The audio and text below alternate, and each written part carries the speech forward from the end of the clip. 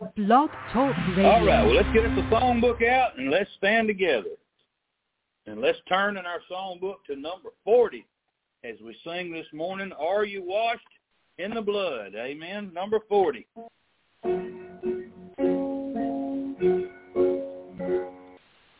Have you been to Jesus for the cleansing fire? Are you washed in the blood of the Lamb? Are you fully trusting in His grace this hour? Are you washed in the blood of the Lamb? Let me hear you this morning. Are you washed in the blood, in the soul?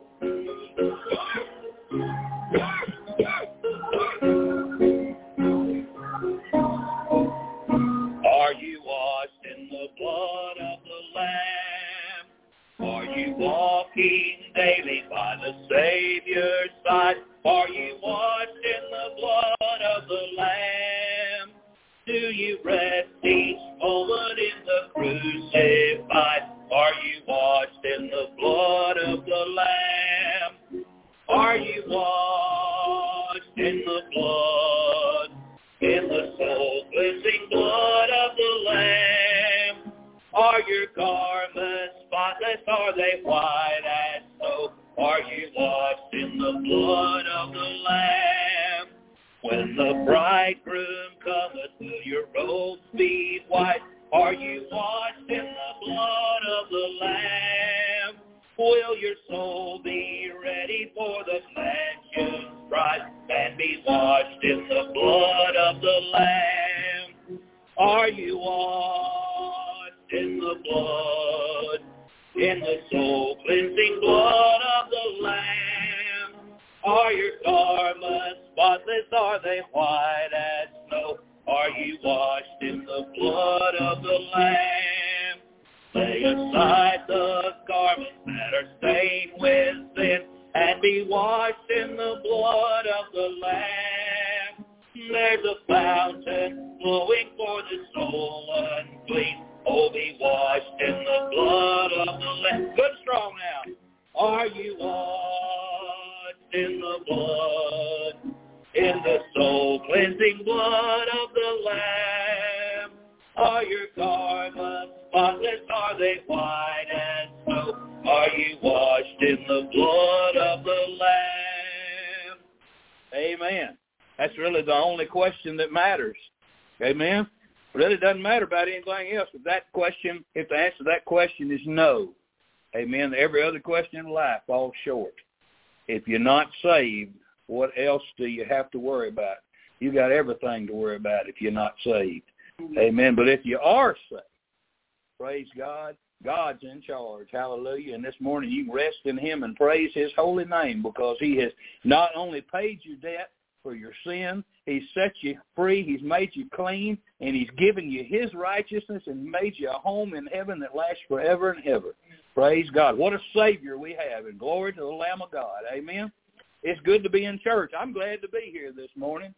Amen. I was talking to some people on Facebook this morning. Kind of got me a little flustered because they were trying to talk about it ain't important to go to church.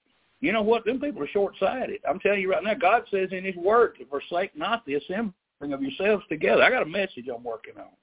It's called As You See the Day Approaching. And we can certainly see the day approaching. And what's the day for us? The day the Lord's coming. That's what the day is for us. And we ought to be more urgent about being in God's house as the day approaches. Amen. And I'm excited to be in God's house this morning. I hope you are too. I'm glad you're here. Amen. Pray for those who aren't.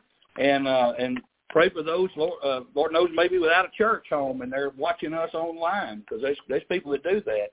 Amen. And they ought to come and visit and be a part of this and see it's good to be in a church. I know people get hurt different places. Sometimes people have been hurt in other places. But you know what? There are good churches. There are places where people love the Lord and they want to serve God, and people got the right kind of heart. And this is one of them. And so I'd urge anybody listening to us this morning, come and try us out and see what you think for yourself. But for those here this morning, I'm thankful you got to church this morning. Amen. It's been a trying week, but thank God we made it. Hallelujah. It's Sunday. It's a new week starting over. And going to do it in God's presence and going to do it with His Word. And I'm excited to be here this morning with you. Prayer requests today. Do we have some this morning? Miss Charlotte? Yes, my knee. Your knee, okay. Praying for Miss Charlotte and her knee. That God will heal that, Miss Jackie. Okay. Lifting up your family in prayer. Anybody else? Okay. Yes, ma'am. We sure will. We sure will. Poor Bill is kind of lost. Huh? Poor Bill is kind of lost. Yeah. I understand that for sure. We'll be praying for them. Somebody else? Anybody? Can't do a thing about it till we pray about it. Have you got any? Yes. All right. Any other unspokens this morning? You got? All right. We've all got them. We all just hold both hands up. Throw both our hands up and wave them back and forth because, we all got them. Amen? So let's just take them and lay them at God's feet this morning. And Robert, lead us to the throne of grace this morning.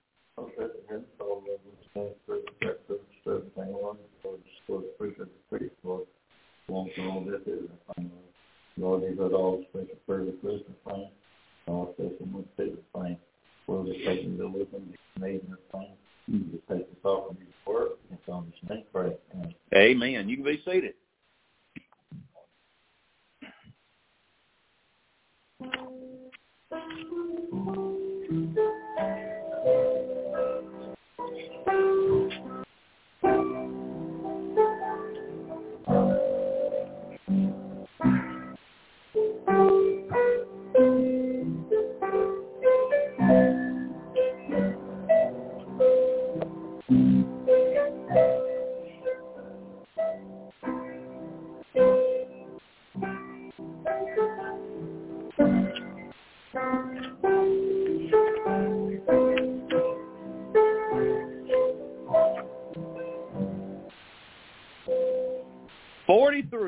Number 43. What can wash away my sin? Nothing but the blood of Jesus. Number 43.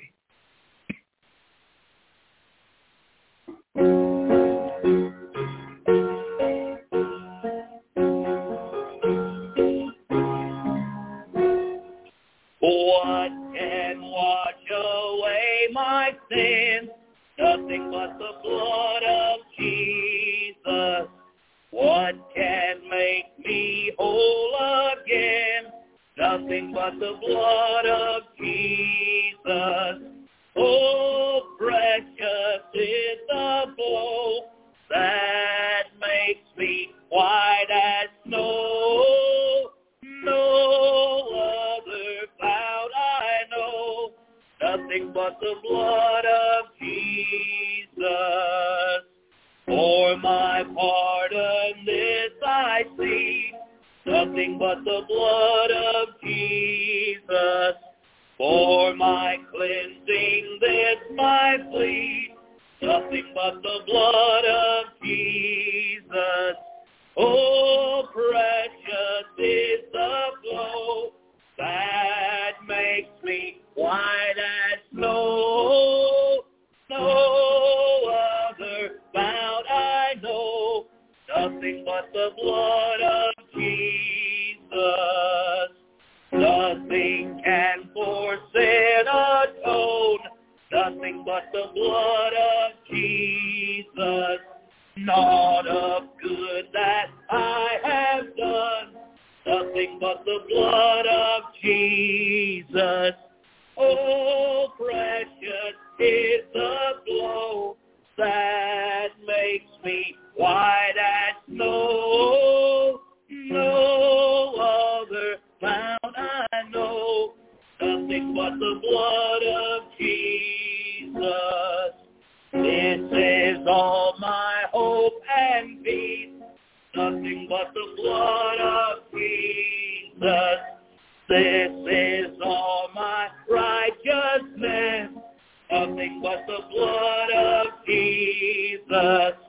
Oh, precious is the flow that makes me white as snow. No other fount I know, nothing but the blood of Jesus. Amen. Turn to number 60 with me this morning. Number 60, the way of the cross leads home.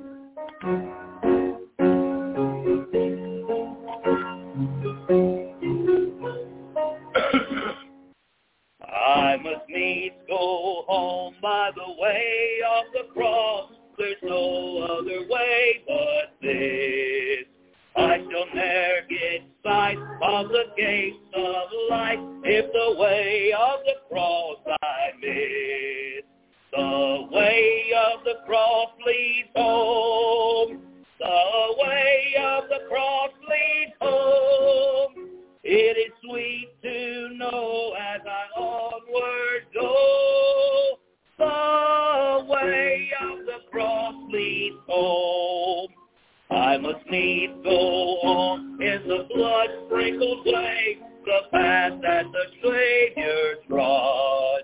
For my Lord, simply heights sublime, where the soul is at home with God. The way of the cross leads home. The way of the cross leads home. It is sweet to know as I onward go. The way of the cross leads home. Then I bid farewell to the way of the world, to walk in it nevermore. For my Lord says, come, and I seek my home, where he waits at the open door. The way of the cross leads home. The way of the cross leads home. It is sweet to know as I onward go. The way of the cross leads home. You know, as we sing that, when we sang the third stanza, I wonder how many people sing that and realize that's talking about while we're living here. I think some people think, I bid farewell to the way of the world. They think they're dying or they're going to heaven. Bye, y'all. No, that's why we're here. That's why we're living this life. We tell the way this world operates bye-bye. We live according to God's will. Amen. That's what that's singing about. I thought I'd throw it out there in case somebody missed that. All right, let's turn to number 34. Number 34. Living by faith in Jesus above.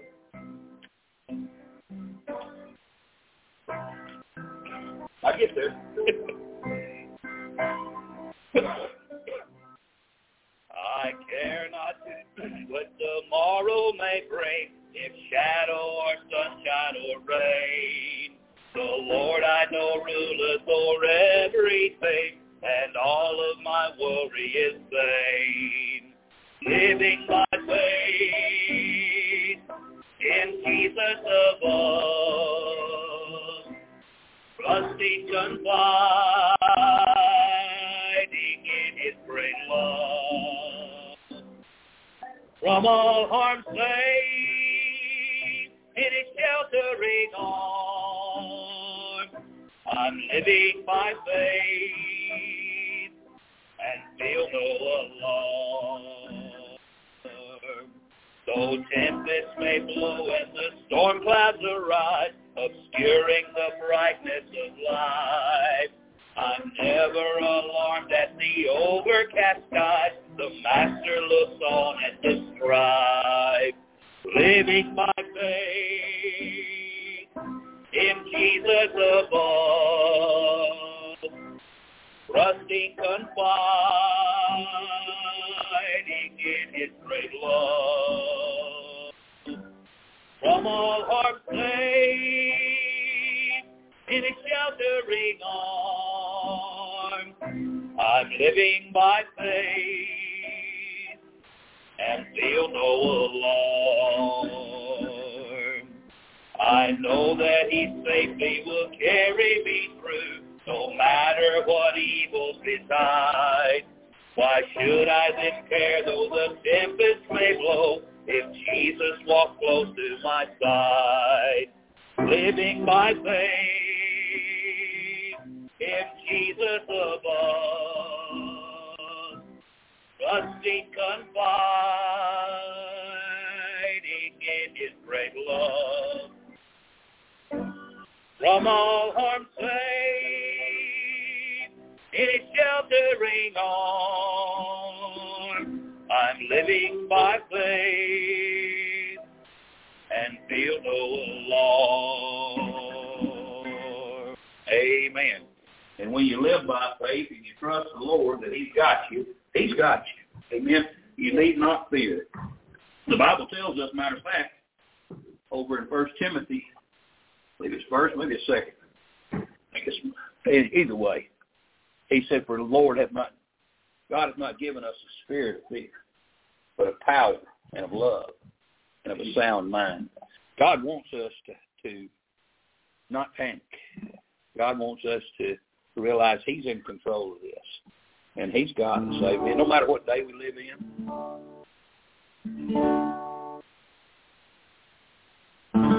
his birthday, isn't it?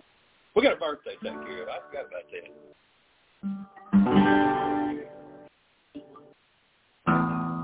Happy birthday to you. Happy birthday to you. Happy birthday, God bless you. Sister Anya. Happy birthday to you. I don't think anybody knew who we were singing to, but anyway, happy birthday and happy anniversary. Amen. Praise God. When was the anniversary? Yesterday. Amen. Well, happy anniversary. All right. Praise the Lord. All right. Well, y'all pray for me this.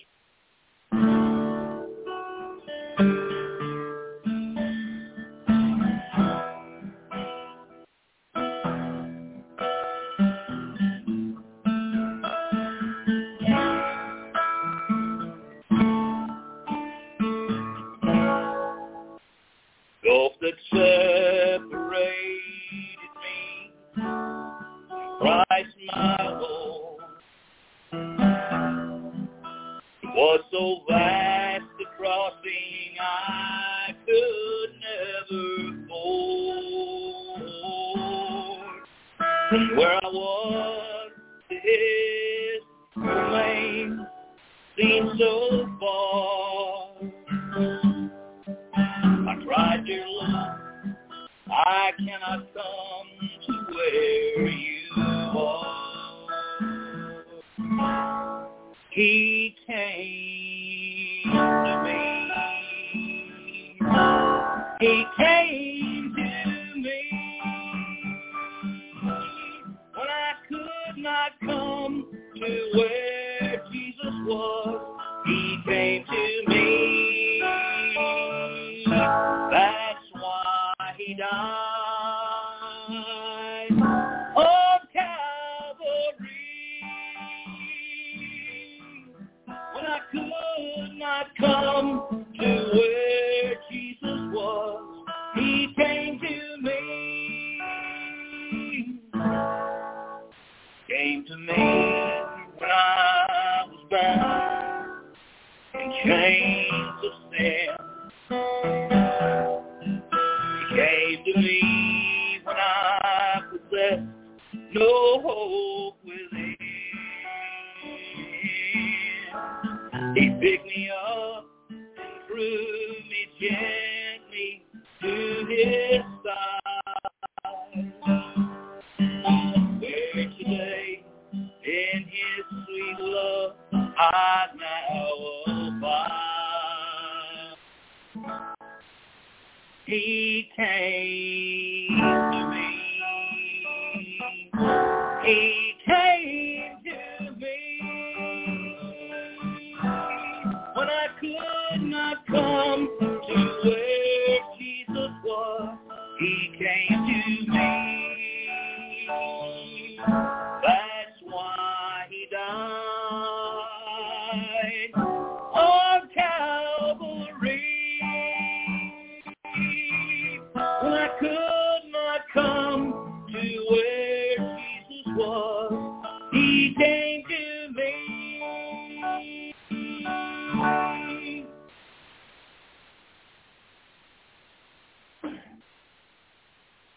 What a song. Squire Parsons. Praise the Lord, Squire Parsons. Hallelujah. Galatians chapter 2 this morning. Galatians chapter 2. Well, let me just tell you before we start, it's going to be more of a teaching sermon than a preaching sermon, but that's okay. We need to learn some things from time to time, and if you already know it, you can refresh what you already know. How about that? Amen? Did I even punch that button? I don't think I did. No? So we're going to start now. How about that? We missed the song first. Yep, they couldn't find me. Anyway, we're on there, so we got it on that, but now we're just coming on here. So if you weren't there, I was talking to you earlier and you missed it. So anyway, we're glad you joined us and hope that you'll be here with us in person someday soon. All right, let's get into this message this morning. And like I said, Galatians chapter 2. And to look at, we finished 5 verses last week. Okay, let's read those 5 verses so we set the context of where we're at. Paul is gone up to Jerusalem with Barnabas, and he took Titus with him also, it says there in verse 1. And I went up by revelation. He went up to reveal to them the things that God had shown him, Christ had shown him once he got saved. He went up by revelation and communicated unto them the gospel which I preach among the Gentiles, but privately to them which were of reputation, lest by any means I should run or had run in vain. But neither Titus, who was with me, being a Greek, was compelled to be circumcised, and that because of false brethren unawares brought in, who came in privily to spy out our liberty which we have in Christ Jesus, that they might bring us into bondage, to whom we gave place by subjection, no, not for an hour, that the truth of the gospel continue with you. Again, let's remember what's going on here. The gospel has been given to the Gentiles. That's everybody in this room this morning. Everybody in this room, not a single one of us. I know Richard, his dad is Jewish, and so he's half Jewish, okay? But he's a believing Christian, so that means he's a Christian just like you are. There's no difference between Jew or Gentile now, okay? But understand that we're talking about during the time of the book of Acts being written. There's a transition, and we went through the book of Acts to try to explain that to you, that it went from when Jesus was on earth preaching, and John the Baptist, before Jesus' ministry, was pointing to Jesus being the Messiah. And John baptized out there in the wilderness. He was baptizing, but he wasn't saying, now you need to believe that Jesus died on the cross for you and is going to be buried and raised from the grave, and once you believe that, you get baptized. It wasn't that. He was telling them to get baptized, to repent, and believe that Jesus, is the Messiah, is about to be here. That's what he was saying.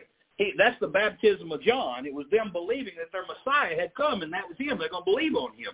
So you had people who believed that then, and then Jesus died, okay, was buried, rose from the grave. Then you had early New Testament Christians who were believing that Jesus died, buried, rose from the grave. And then you had a group of Jews who said, but wait a minute, y'all just going to throw our whole religion in the trash?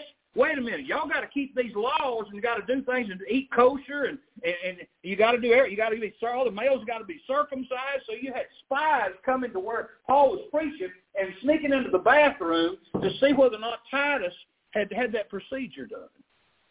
And that's what Paul was talking about there in verses 4 and 5. So we didn't put up with that. Kind of made him a little bit miffed, you know what I'm saying? He got a little bit mad. Paul was not one to be trifled with. And I like that about him. The man had a backbone in him. He wasn't a pushover. He wasn't a Professor Milquetoast they used to refer to, rosewater squirting preacher. He was a man. And he knew when something was right, he knew when something was wrong, and when something went against God, Paul wasn't going to put up with it. And that's where we find ourselves this morning. You got a little bit of a hacked-off apostle this morning we're going to talk to or look at, amen? So, again, that sets the scene. So he's brought that before them. He's telling them, we're not tolerating that. We didn't put up with that when they come down there telling us, these Jews who claim to be Christians but say you're going to have to act like a Jew first, though you're Gentiles. And after you can be like a Jew, then you can be saved. Okay? So we're going to pick up this morning in Galatians 2, verse 6 through 10. I'm going to pray, and we're going to get into the message this morning. So let's go ahead and go to the Lord in prayer. Father, I need you this morning. Help me this morning. I want folks to understand the doctrine, Lord, more than anything. I don't want to entertain. I want to teach. Please, Lord, help me to say exactly what ought to be said in the manner that it ought to be said. And I pray this morning you'll open the understanding of your people. Lord, give them a clear, receptive mind to receive the things of God, because these things are crucial that we know them. These things are crucial because we can take these things and share these things with others and save them the miserable existence of burning in hell forever because they trusted something besides Jesus. Lord God, help us to speak truth always. Help us to realize how much doctrine really matters. And, Lord, help us to hide it in our hearts lest we sin against God. Father, I pray, Lord, that you'll move in our meeting, that you'll speak to hearts.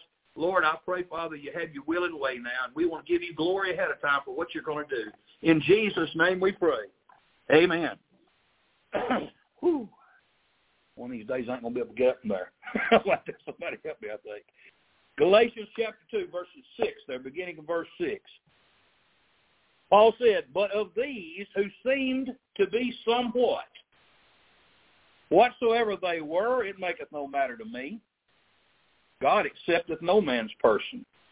For they who seemed to be somewhat in conference added nothing to me. Now, what is he saying there? These who seemed to be somewhat. It's kind of a backhanded compliment, kind of an insult almost. And you say, who is he talking about? He's talking about Peter, James, and John. The apostles? Yes. That's who Paul is referring to when he says these who seem to be somewhat. For 2 Corinthians 11, verse 5, Paul said, listen to what he says, for I suppose that I was not a whit, that means a tiny itty-bitty bit, behind the very chiefest apostles. That's what he said. I wasn't a bit behind them. He said, verse 21 of that same chapter, he said, I speak as concerning reproach, about people talking trash about me. He said, as though I had been weak. Howbeit, whereinsoever any is bold. If anybody else is bold in the Lord, he said, I speak foolishly, I'm bold also.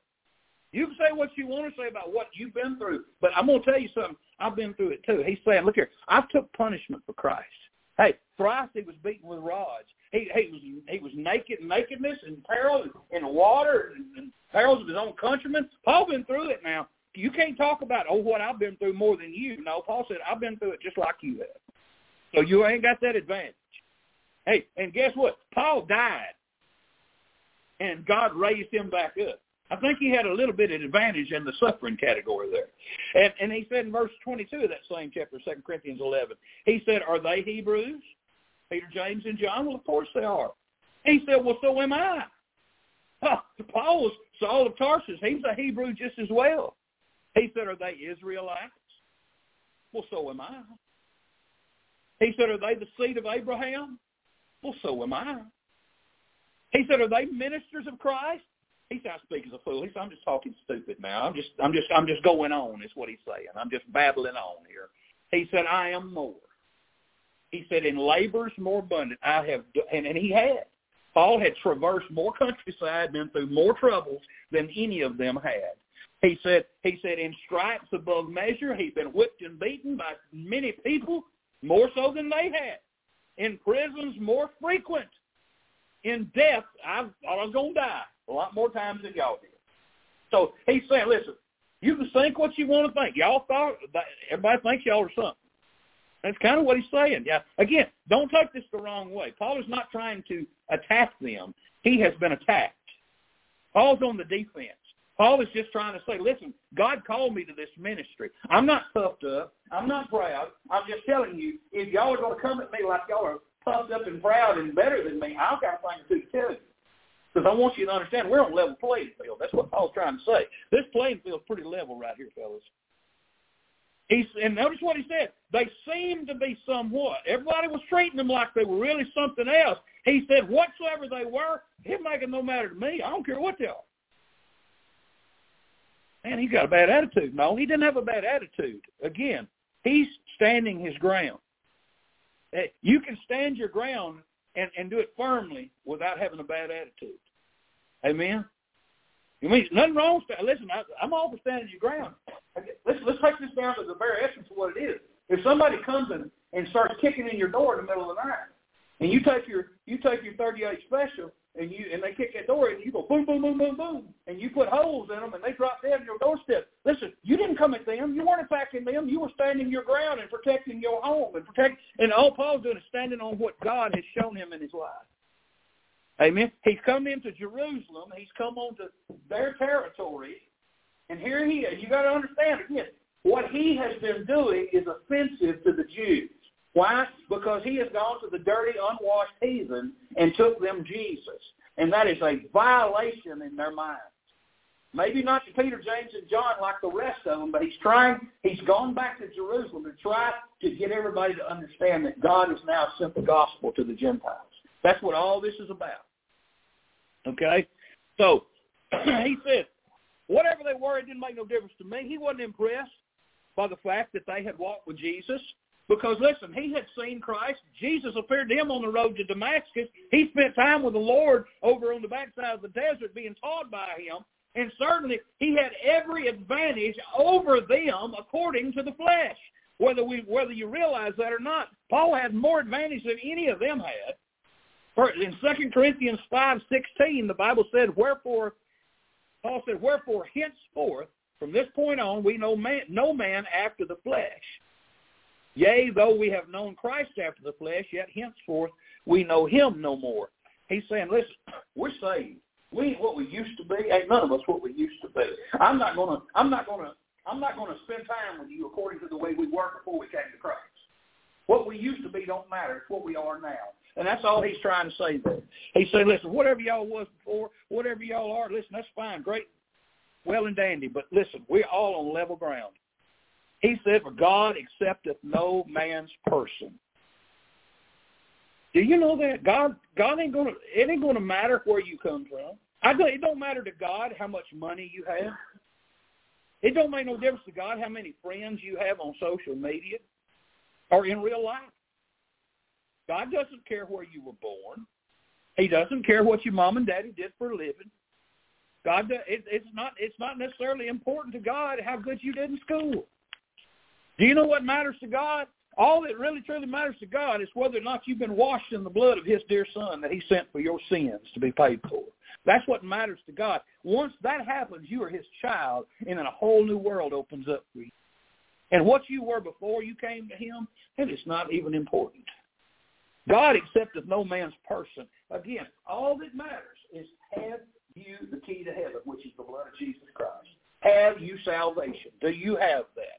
And listen, and those who expect God to be impressed and accept them on their person, because I can't tell you, folks, I can't even begin to comprehend the number of people that I have talked to since 1996 when I surrendered to the gospel ministry. How many people I have looked in their God-given eyeball and they've looked in mine and said, I'm going to heaven, I'm a good person.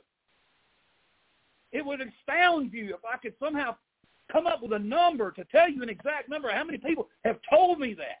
And even though I shared with them that no good person gets into heaven, it's only by the blood of Jesus Christ that a person gets into heaven. I don't care what you belong to. I don't care how many times you've spoken in tongues, how many times you've been baptized, how many churches you belong to, how many different versions of the Bible you have. I don't care how many hymns you can sing. None of that means doodly squat. It ain't going to get you into heaven. Only the blood of Jesus. That's all. What can wash away my sin? Nothing but the blood of Jesus. You look at one man on one side of Jesus and the other man on the other side of Jesus. Do you know that the man on this side, he didn't pray? You know the man on this side, he didn't pray. You know the man on this side, he didn't go to church. The man on that side didn't go to church. He didn't have a church membership. He didn't have a church membership. He didn't get baptized. He didn't get baptized. He didn't do good works. He didn't do good works. He went to heaven. He went to hell. What's the difference? One said, remember me today. He believed on Jesus. That's all. That's the only way you get in. It didn't make no difference where either one of them come from. All that matters is where they were going. What in the world would any of us ever hope to impress God with? How would we ever dare to stand in God's presence and say, well, you just don't know who I am. You just don't know what I've done.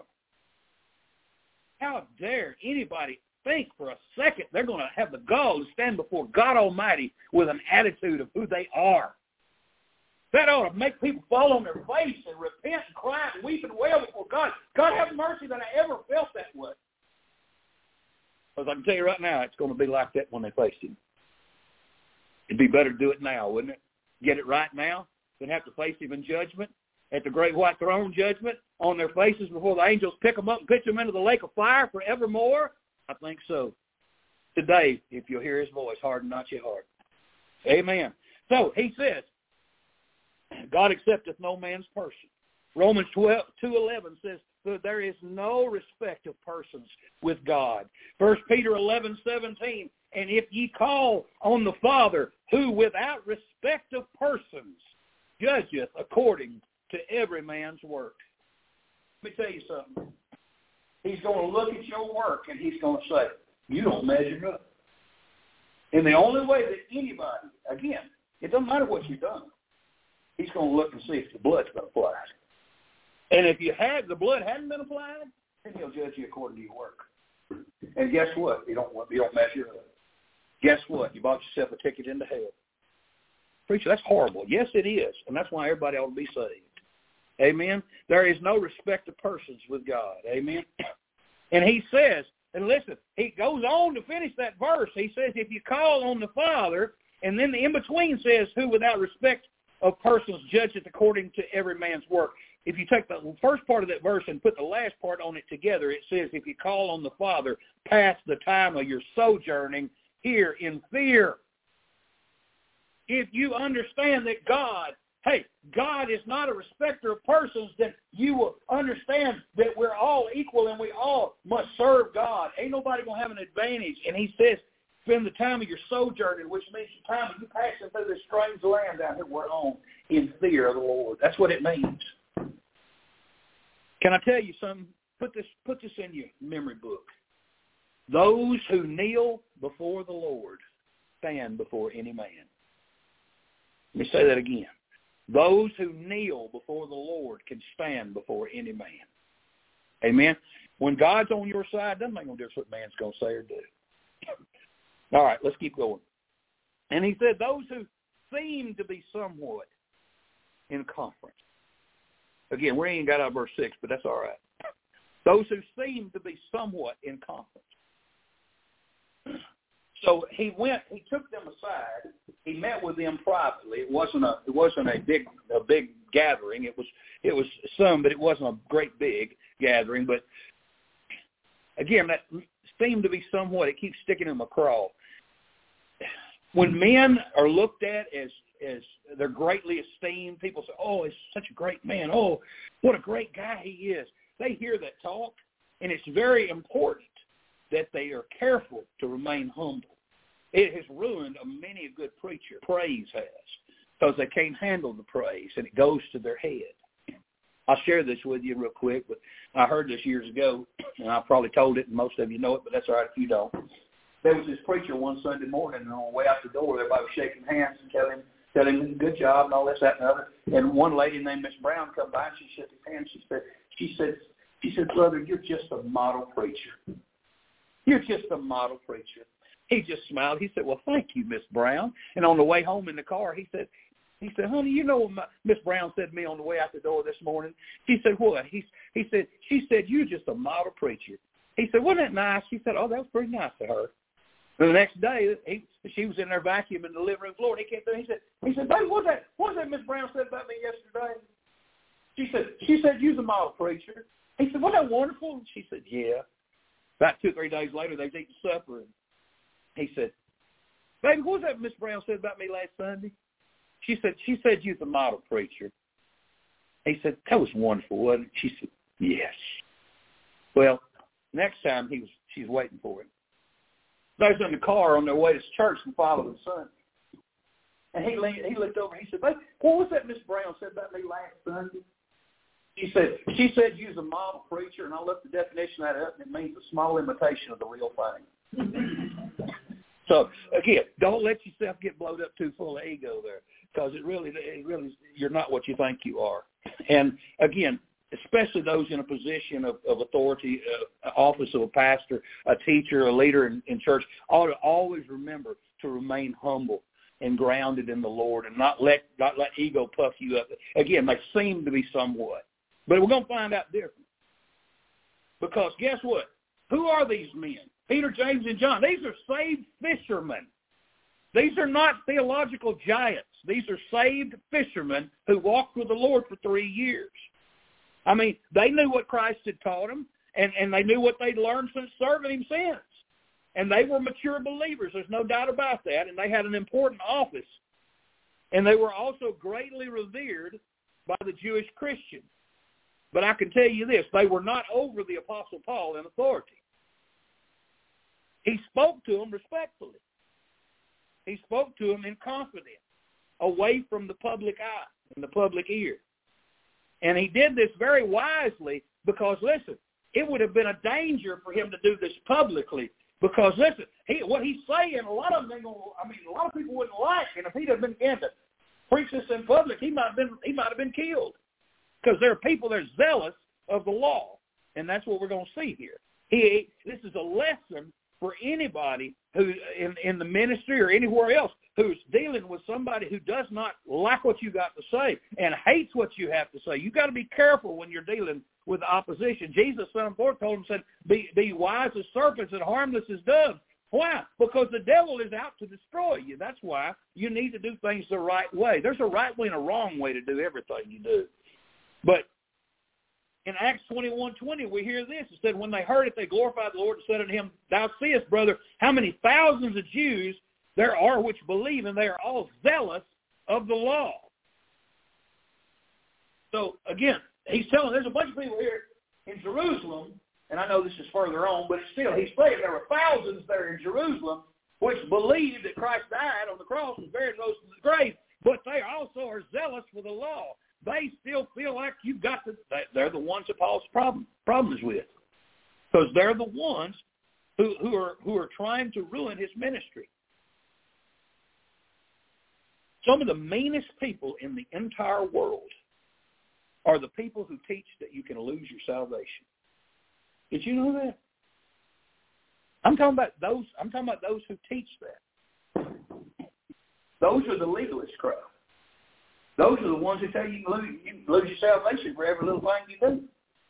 Listen, there's plenty of denominations out there that teach that. Most of them do, by the way. Most of them teach you can lose your salvation. And what does that do? It makes you prideful of your good works. I'm not going to hell because I'm a good person.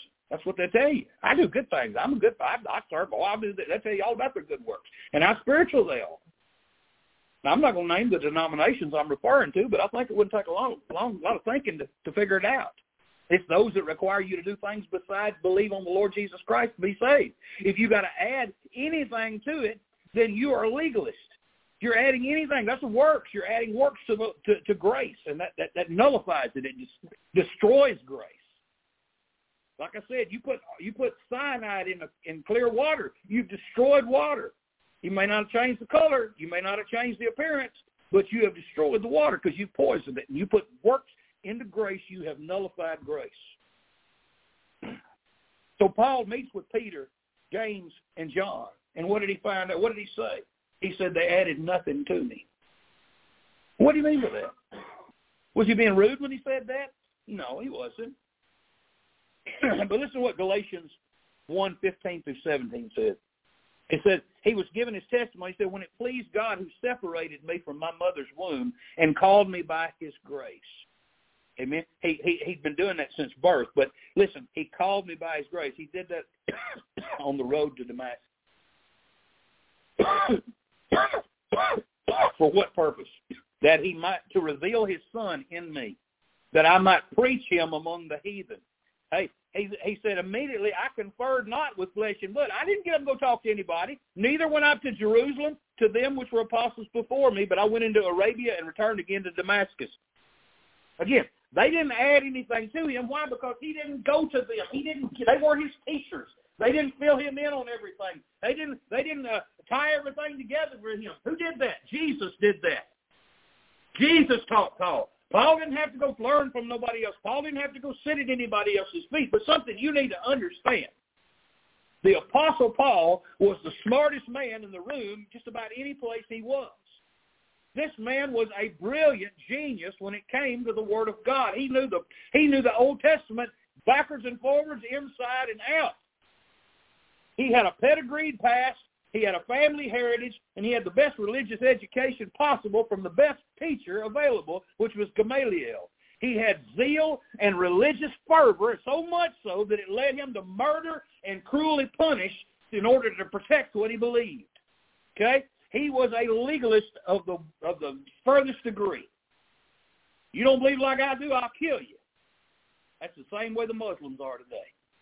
The radical Muslims. I know there's some who say they're not that way, but you wait till crunch time comes. They'll all be that way. But look at him, and they said, there's no way that guy is going to ever do anything for God. But see, he's unlikely in man's eyes, but God prepared a gospel preaching machine. I'm going to tell you. He knew that book. Listen, he knew the Old Testament better than they did. So you take a man who had that much Bible knowledge of God's ways and God's dealings with man in the Old Testament, and all those pictures, all those types, all those foreshadowings that showed Christ ahead of time, but yet the Old Testament prophets couldn't understand it. God's showing Paul what was said, and he's putting two and two together. Hey, he's a preaching machine now. Ain't nobody going to stop him. He was very unlikely in man's eyes, but he wasn't in God's. Some of the world's worst people become some of God's best preachers. God would take a crooked stick and draw a straight line every time. I'm living proof of that.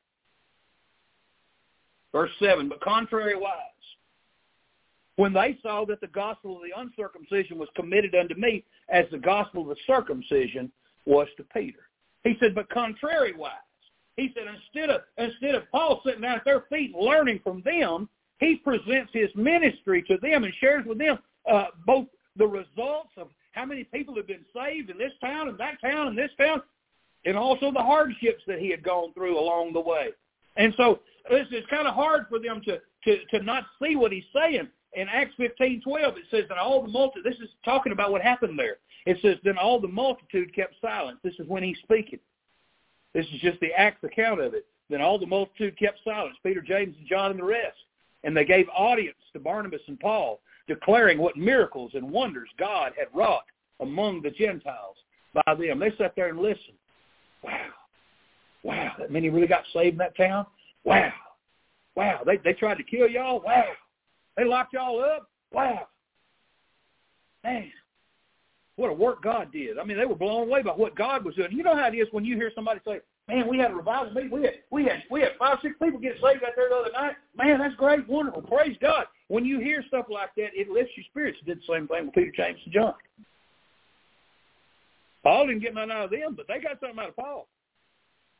There was undeniable evidence that God was saving the Gentiles in droves. It was undeniable.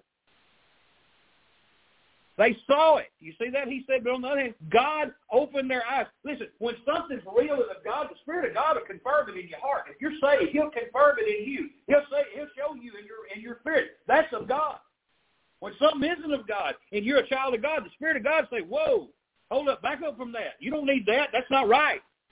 Amen? The Spirit of God is not just sitting in there asleep. He's in there working and revealing God's will to you.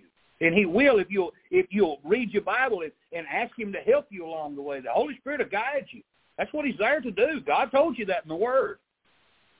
All right? So He said the gospel of the uncircumcision was committed unto me. Who's the uncircumcision? That's those who aren't Jews, because the circumcision refers to the Jews. So Paul said that the gospel to the Gentiles was committed to me. Acts 13:46-48. Then Paul and Barnabas waxed bold and said, it was necessary that the word of God should first have been spoken to you, to the Jews, but seeing you put it from you, you said, we don't want it. Ye and judge yourselves unworthy of everlasting life. He said, y'all don't want everlasting life. He said, lo, we turn to the Gentiles. You threw Jesus away, we'll take him where people want him. For so hath the Lord commanded us, again, God's will, saying, I set thee to be a light to the Gentiles, that they shouldest be for salvation unto the ends of the earth. Y'all ever see how small Israel is compared to the rest of the world? Israel's tiny, speck on the map compared to the rest of the world. The whole rest of the world need to hear the gospel. Paul had a bigger ministry than Peter, James, and John by any stretch of the imagination. Acts 28:28, be it known therefore unto you that the salvation of God is sent unto the Gentiles, and that they will hear it. Amen. They received it gladly. Amen. I received it gladly. You received it gladly. Amen. Praise God for that. Romans 11:13, for I speak unto you Gentiles, inasmuch as I am the apostle of the Gentiles. I magnify my office. I make a big deal out of it. Why? Because God sent me to do it. 1 Timothy 2:7, wherefore I am ordained a preacher, an apostle. I speak the truth in Christ and lie not, a teacher of the Gentiles, in faith and verity, or it means truth. So again, God committed this ministry to him, and again, he's having attacks coming in right and left, so he goes there to try to get some help and try to get this thing straightened out.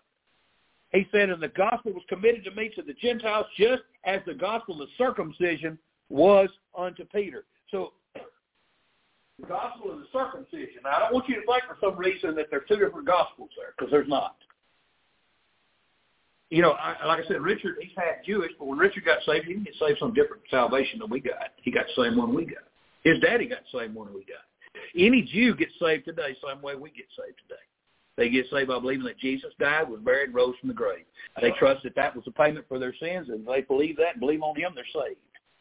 But what he's saying here, the gospel of the circumcision, he's saying Peter went to the Jews, I went to the Gentiles. Okay? But here's the thing. I'm going to throw this at you real quick. You got to put your thinking cap on to catch what I'm going to say. All right?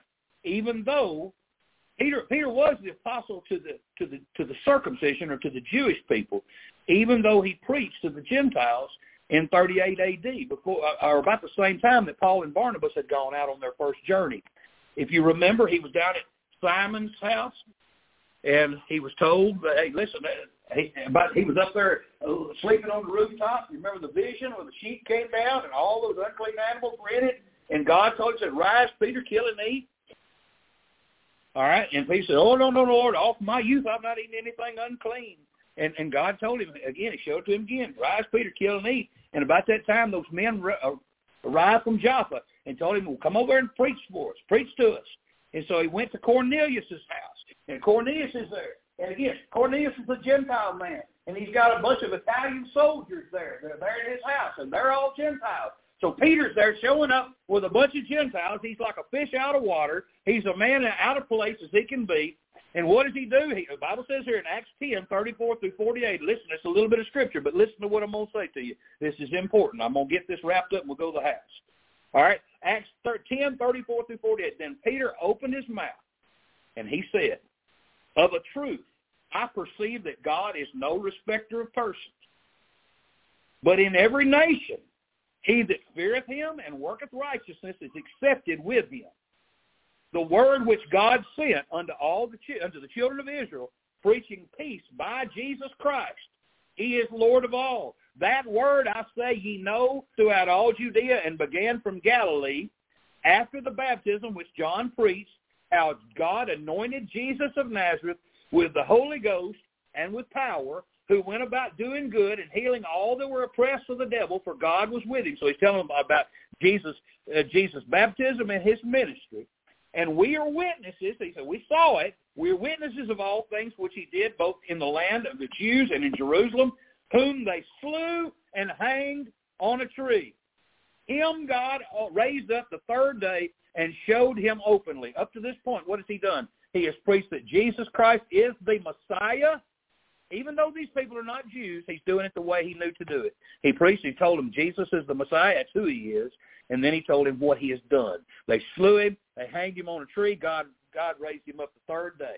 All right? So he's preached that he is Christ, he's the Messiah, and he is the sacrifice. Not to all the people, but to the witnesses chosen before of God, even to us who did eat and drink with him after he rose from the dead. He commanded us to preach unto the people and testify that it is he which was ordained of God to be the judge of the quick and the dead. To him give all the prophets witness that through his name whosoever believeth in him shall receive remission of sins. You believe on Christ, you get forgiven. While Peter yet spake these words, the Holy Ghost fell on all them which heard the word. What does that mean? Holy Ghost fell on them. Well, I'm going to tell you something. I remember when the Holy Ghost fell on me. I was brushing my teeth when the Holy Ghost fell on me. You know what the Holy Ghost did when he fell on me? Slayed me. Does that mean I fell on the floor and flop and flip and flop? No. What does that mean? He got me. The Word of God, it's like a two-edged sword. It's dividing even the soul and the spirit. What did he do? He hit me with conviction, and I realized I had sinned against the Holy God. It was as though he fell upon me like a soldier, slaying me with that sword of the Spirit. That's what happened to those men that day. It wasn't no charismatic free-for-all. No, they got under deep conviction when Peter preached that Christ was the one. He was the one that came. He was the one that died. He's the one that rose from the grave. He is the only Savior. The Bible said the Holy Ghost fell on all them which heard the word, and they of the circumcision. So there were Jews with Peter there, which believed, and they were astonished. They couldn't believe it. As many as came with Peter, because that on the Gentiles also was poured out the gift of the Holy Ghost, for they heard them speak with tongues and magnify God. Then, okay, hold on, whoa, they spoke with tongues. Wait a minute. They were Italians. Peter's not Italian, is he? Peter don't speak Italian. He heard them praising God, but he heard them doing it in Latin. So did he understand what they were saying? But he knew they were praising God. He heard them speak with tongues of praising God. That's all that means. He heard them speak in a different language praising God. He knew that they had gotten saved because obviously there was joy of the Holy Spirit in their life. Okay? Then, so what did Peter say? Can any man forbid water that these should not be baptized, which have received the Holy Ghost as well as we? When does a person receive the Holy Spirit? The moment they trust Christ. Am I right? He don't wait until you get baptized to come in. No. It comes in the moment you get saved. Okay? So that's what happened there. Then he commanded them to be baptized in the name of the Lord. They prayed. They carry certain days. Y'all stay with us a while. Okay? So notice the order of the events here. Again, I told you it's going to be teaching this morning. And I really want you to get this. This is important you see this. Notice the order of the events. They heard the word. The Holy Ghost fell on them. Conviction. They got convicted after they heard the word. They believed and received the Holy Ghost to God. They believed on Christ, and the Holy Spirit came in. They rejoiced, and they praised God in Latin, and they were baptized. All right? Now, that's far different than what happened on the day of Pentecost. 5 years before, preaching to the Jews who had crucified Jesus. Now, listen to this. On the day of Pentecost, what happened? Peter preached. And he preached to them that they had crucified the Lord of glory. And they said, men and brethren, what shall we do? What did he say? Repent and be baptized, every one of you, in the name of Jesus Christ, for the remission of sins, and ye shall receive the gift of the Holy Ghost. Now, there wasn't a Gentile in the bunch that day. Not a single Gentile was there on the day of Pentecost. They were all Jews, proselytes and Jews, all of them Jews. All right? And again, they heard Peter preach the Word of God. And what did they do? They repented. They got under conviction. They repented. But they got baptized right after that. After they got baptized, then they received the Holy Ghost of God. That's out of order. Did God make a mistake that day? No. But do you know that nobody outside of Acts 2:38 ever got saved that way again? That's the only time in the Bible that ever happened that way. You say, why? Why did God do it that way? I don't know why God did it that way, but it had something to do with them being Jewish. It had something to do with John's baptism. I think it had something to do with them acknowledging that he was the Messiah before they believed on him. I don't know exactly why it happened that way, but I can tell you this. It was because they were Jews, and it was because of that special occasion, and it won't ever happen that way again. And you know what? You take the Samaritans. After that, the Samaritans, they didn't have the Holy Spirit even after they got baptized until the apostles laid their hands on them. Acts chapter 8, 14 through 17. Now when the apostles which were at Jerusalem heard that Samaria had received the word of God, they sent unto them Peter and John, who when they were come down prayed for them that they might receive the Holy Ghost. The Bible said they'd already received the word of God. For as yet he was fallen upon none of them, only they were baptized in the name of the Lord Jesus. Then laid they their hands on them, and they received the Holy Ghost. Why did they have them that way? I don't know, can you tell you? Honestly, don't know. But does that matter to me and you right now? No. Acts 19, 1 through 6, the disciple of John the Baptist. And it came to pass that while Apollos was at Corinth, Paul, having passed through the upper coast, came to Ephesus, and finding certain disciples, he said to them, have ye received the Holy Ghost since you believe? And they said unto him, we've not so much heard as there be any Holy Ghost. Then he said unto them, well, under what then were you baptized? Why did you get baptized? And they said, under John's baptism. So all they understood was that the Messiah was coming. And he said unto them, okay, what were you baptized? Okay.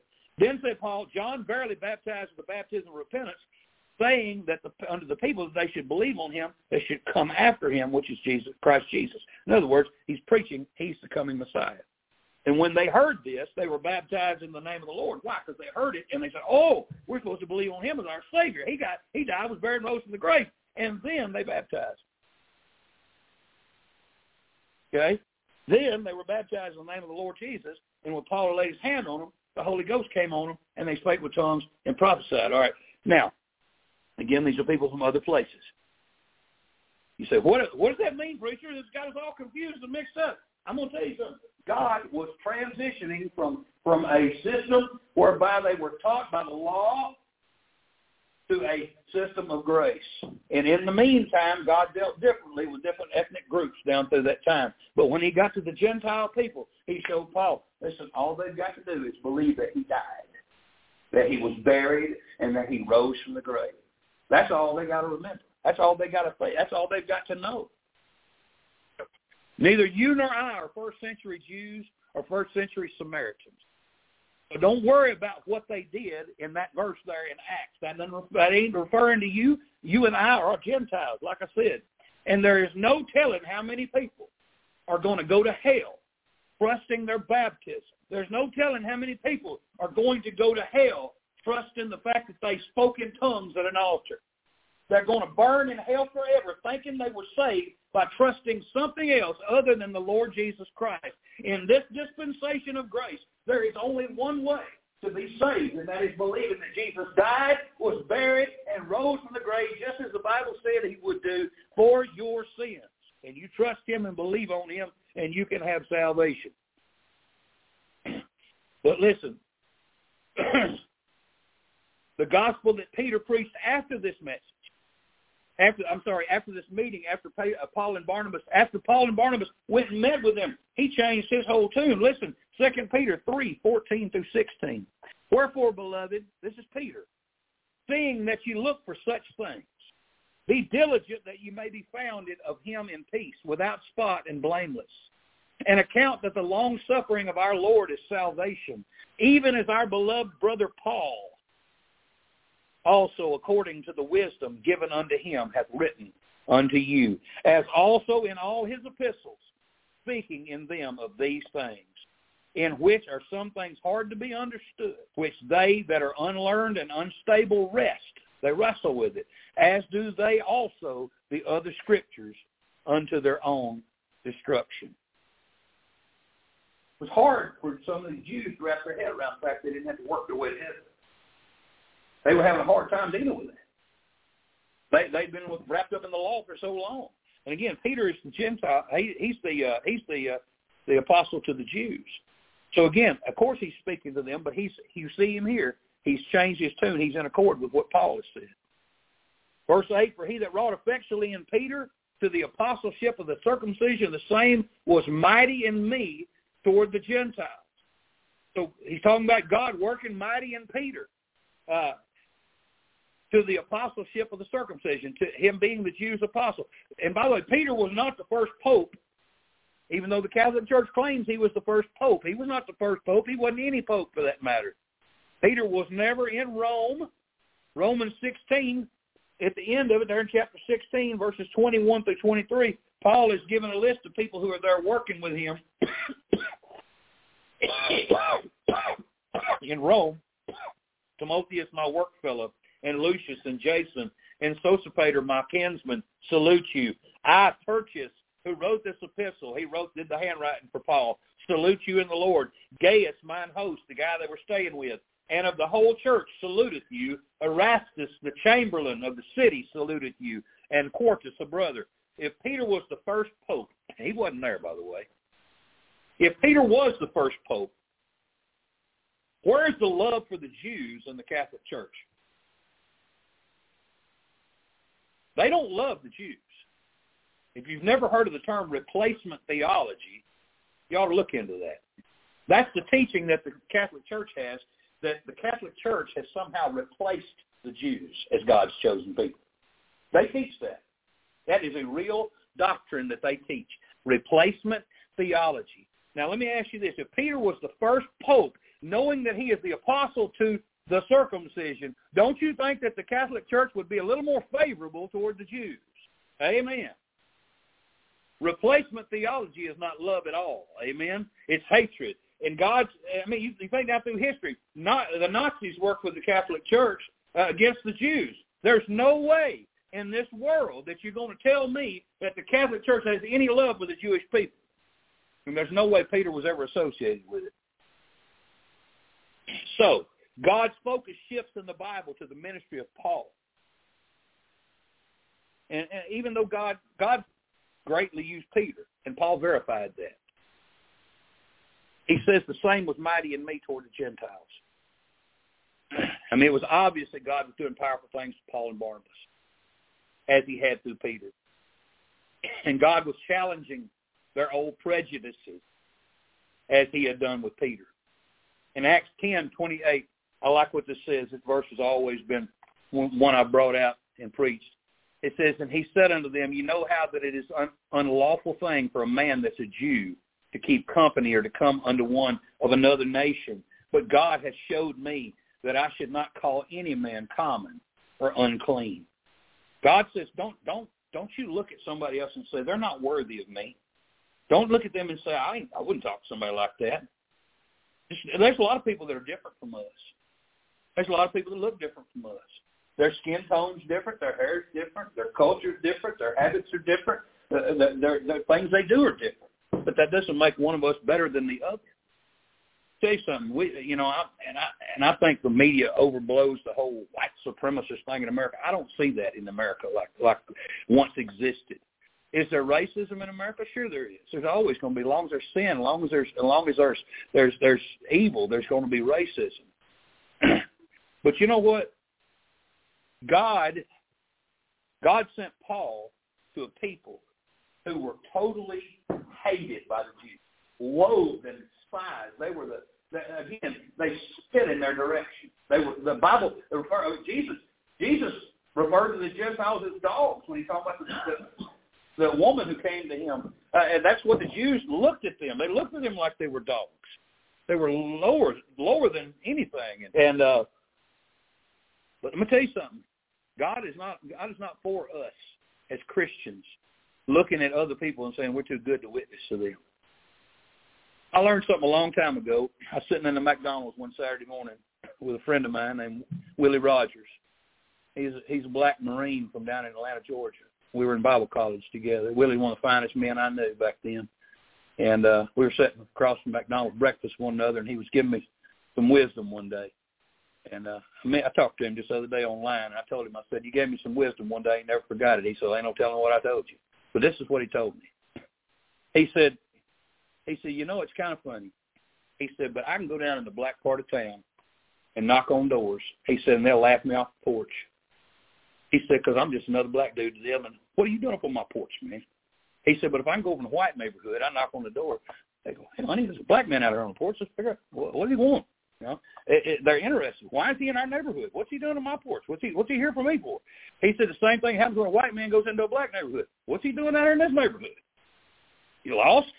They want to know why this man. Again, you have their attention. Somebody who seems out of place is on my doorstep. Okay? What does that tell that person when they find out why they're there? This person really cares, or they wouldn't be here. When we go to somebody else and step outside of our comfort zone to get where they're at, whether we're stepping down, up, or sideways, matters not.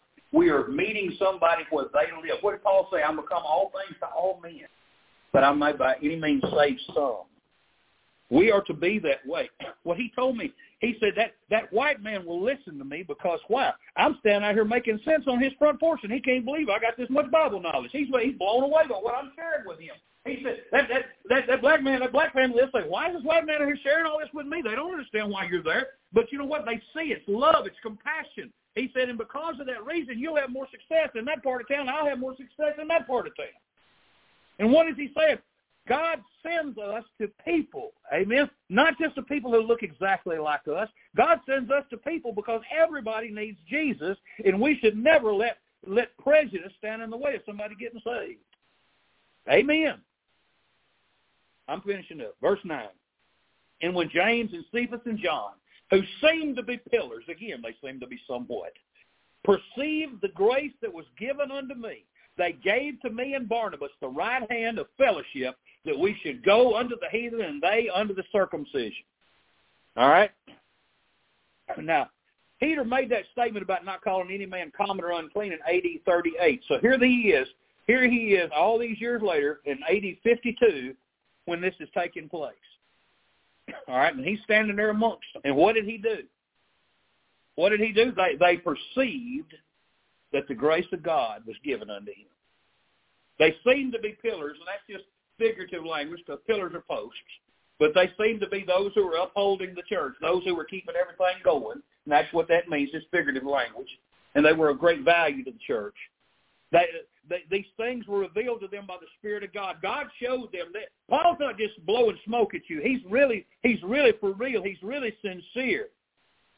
And again, I give you 2 Peter 3:15 where Paul says, even as our beloved brother Paul, he realizes this is a man of God. He's not just somebody who come up here trying to impress us. This is God's man.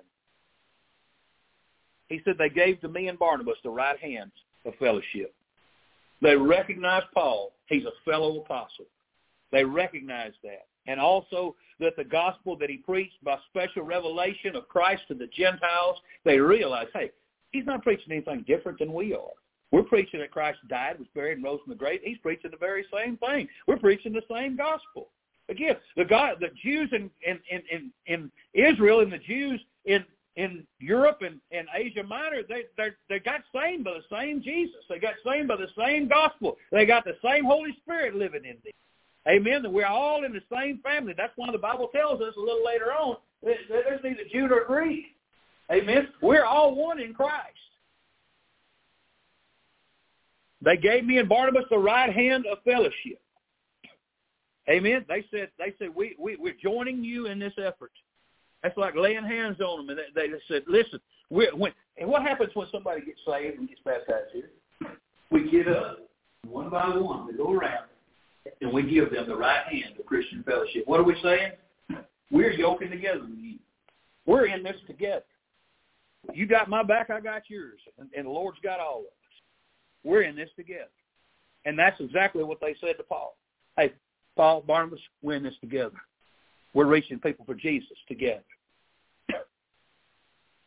That we should go unto the heathen, and they should go unto the circumcision. Though Paul makes it clear, to the weak I became as weak, that I might gain the weak. I am made all things to all men, that I might by all means save some. Paul said, I may be the Gentiles' apostle, but I'll try to win them all. He went to the Jew first, and also to the Greek. In verse 10, and we're done, only that they would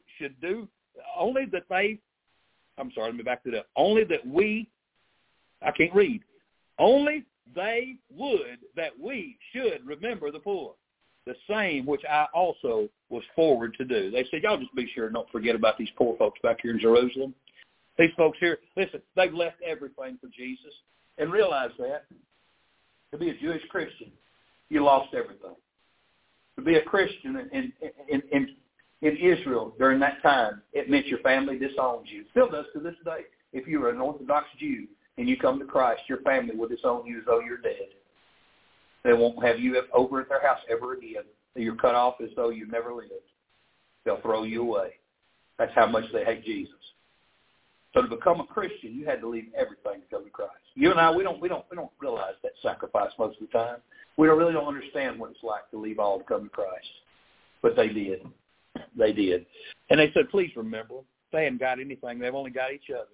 And we're trying, and again, they were taking up collections to make sure that people ate and had things to live because, again, they had nobody. They had nothing. And Paul said the same I also was forward to do. Why? Because he had a loving heart and he knew the Lord Jesus and he had compassion for his people, the Jews. Matter of fact, Paul said he would have gladly died and went to hell if they'd have got saved. That's how much he loved them. He never forgot his brethren, the Jews. And matter of fact, he said, I was already forward to do it. He'd already begun collecting money for them. Listen, when you got a heart for God, you think about others. Don't forget that. As we go into season of Thanksgiving and gift giving and all the things, don't forget, it's not about you, it's about others. And what's the most important gift anybody can get? That's Jesus. And anything you could think about to buy them means nothing if they don't have the greatest gift of all. So I urge you, be a witness.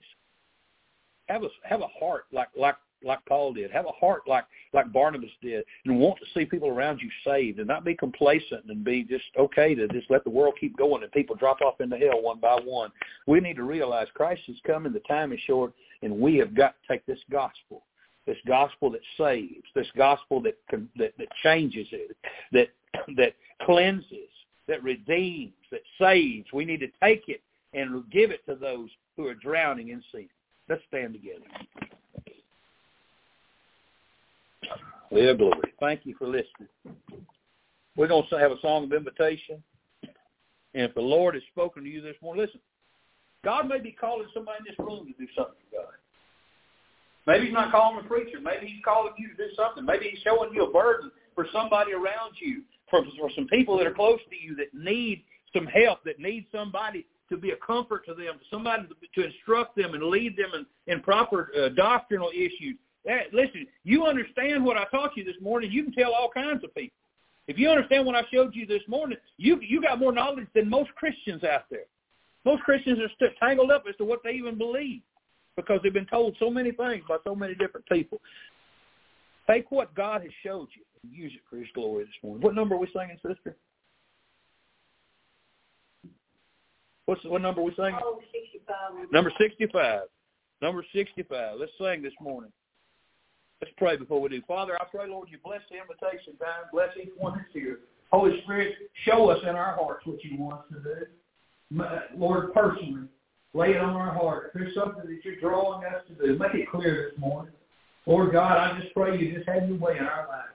Guide us, Lord, in what we ought to be for you. Lord, that we please you. Lord, that we have your favor in our life. Lord God, please help us to be a help to others.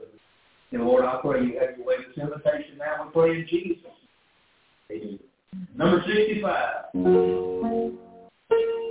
Jesus, keep me in the love. Let the precious mountain breathe all the healing rain.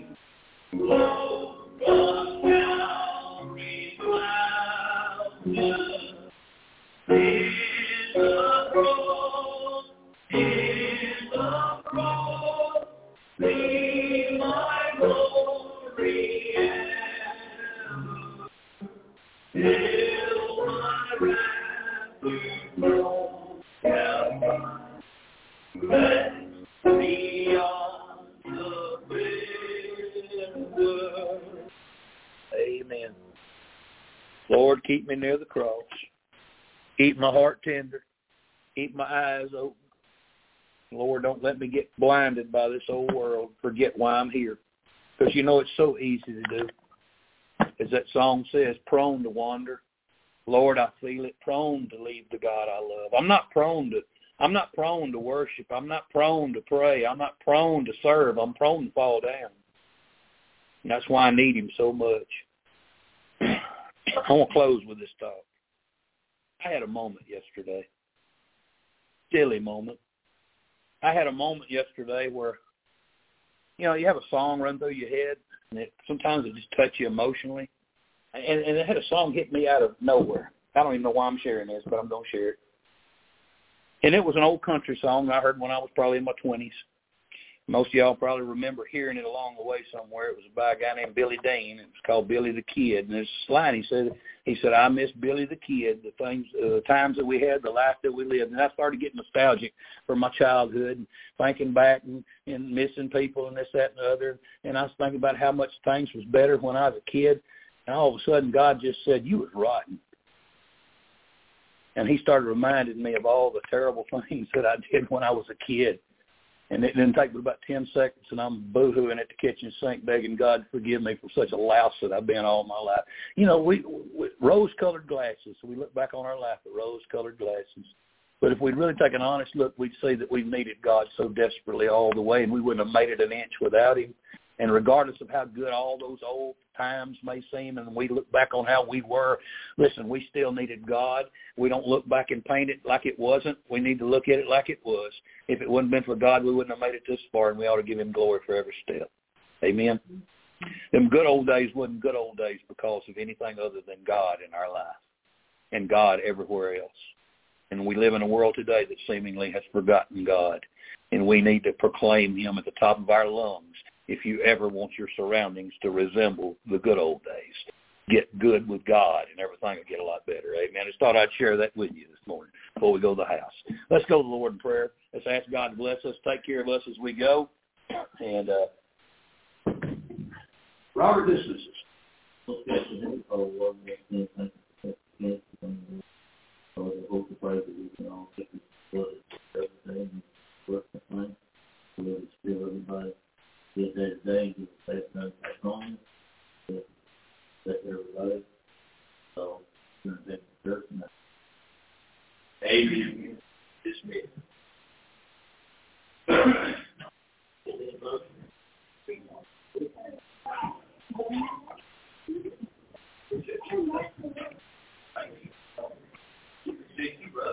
Do you understand it? First time you get pulled up.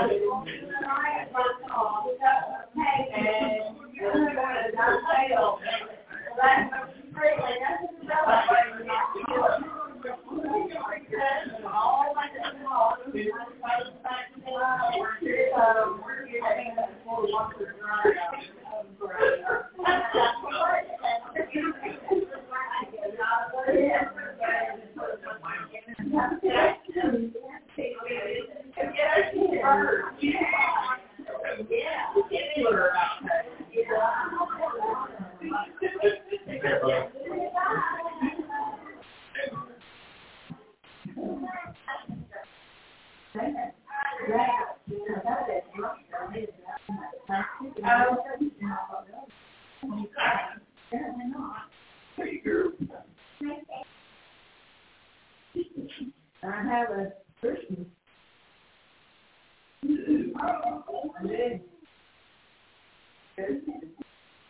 that was the first year really Indian things.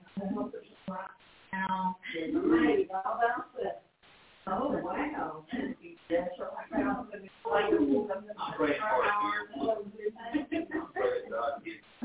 We get some of mom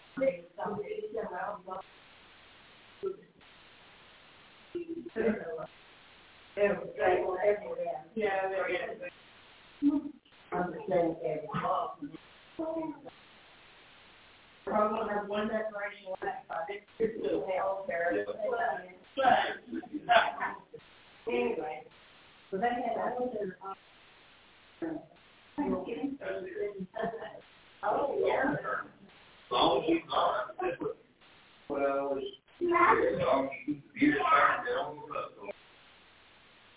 Rolling Stone gathered no more. Three rolling. Okay. I think it's still running. Oh, okay.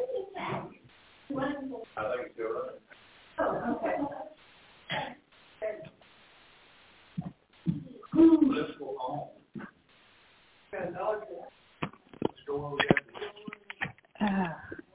Hello, it is Ryan, and we could all use an extra bright spot in our day, couldn't we? Just to make up for things like sitting in traffic, doing the dishes, counting your steps, you know, all the mundane stuff. That is why I'm such a big fan of Chumba Casino. Chumba Casino has all your favorite social casino-style games that you can play for free anytime, anywhere with daily bonuses. That should brighten your day a little.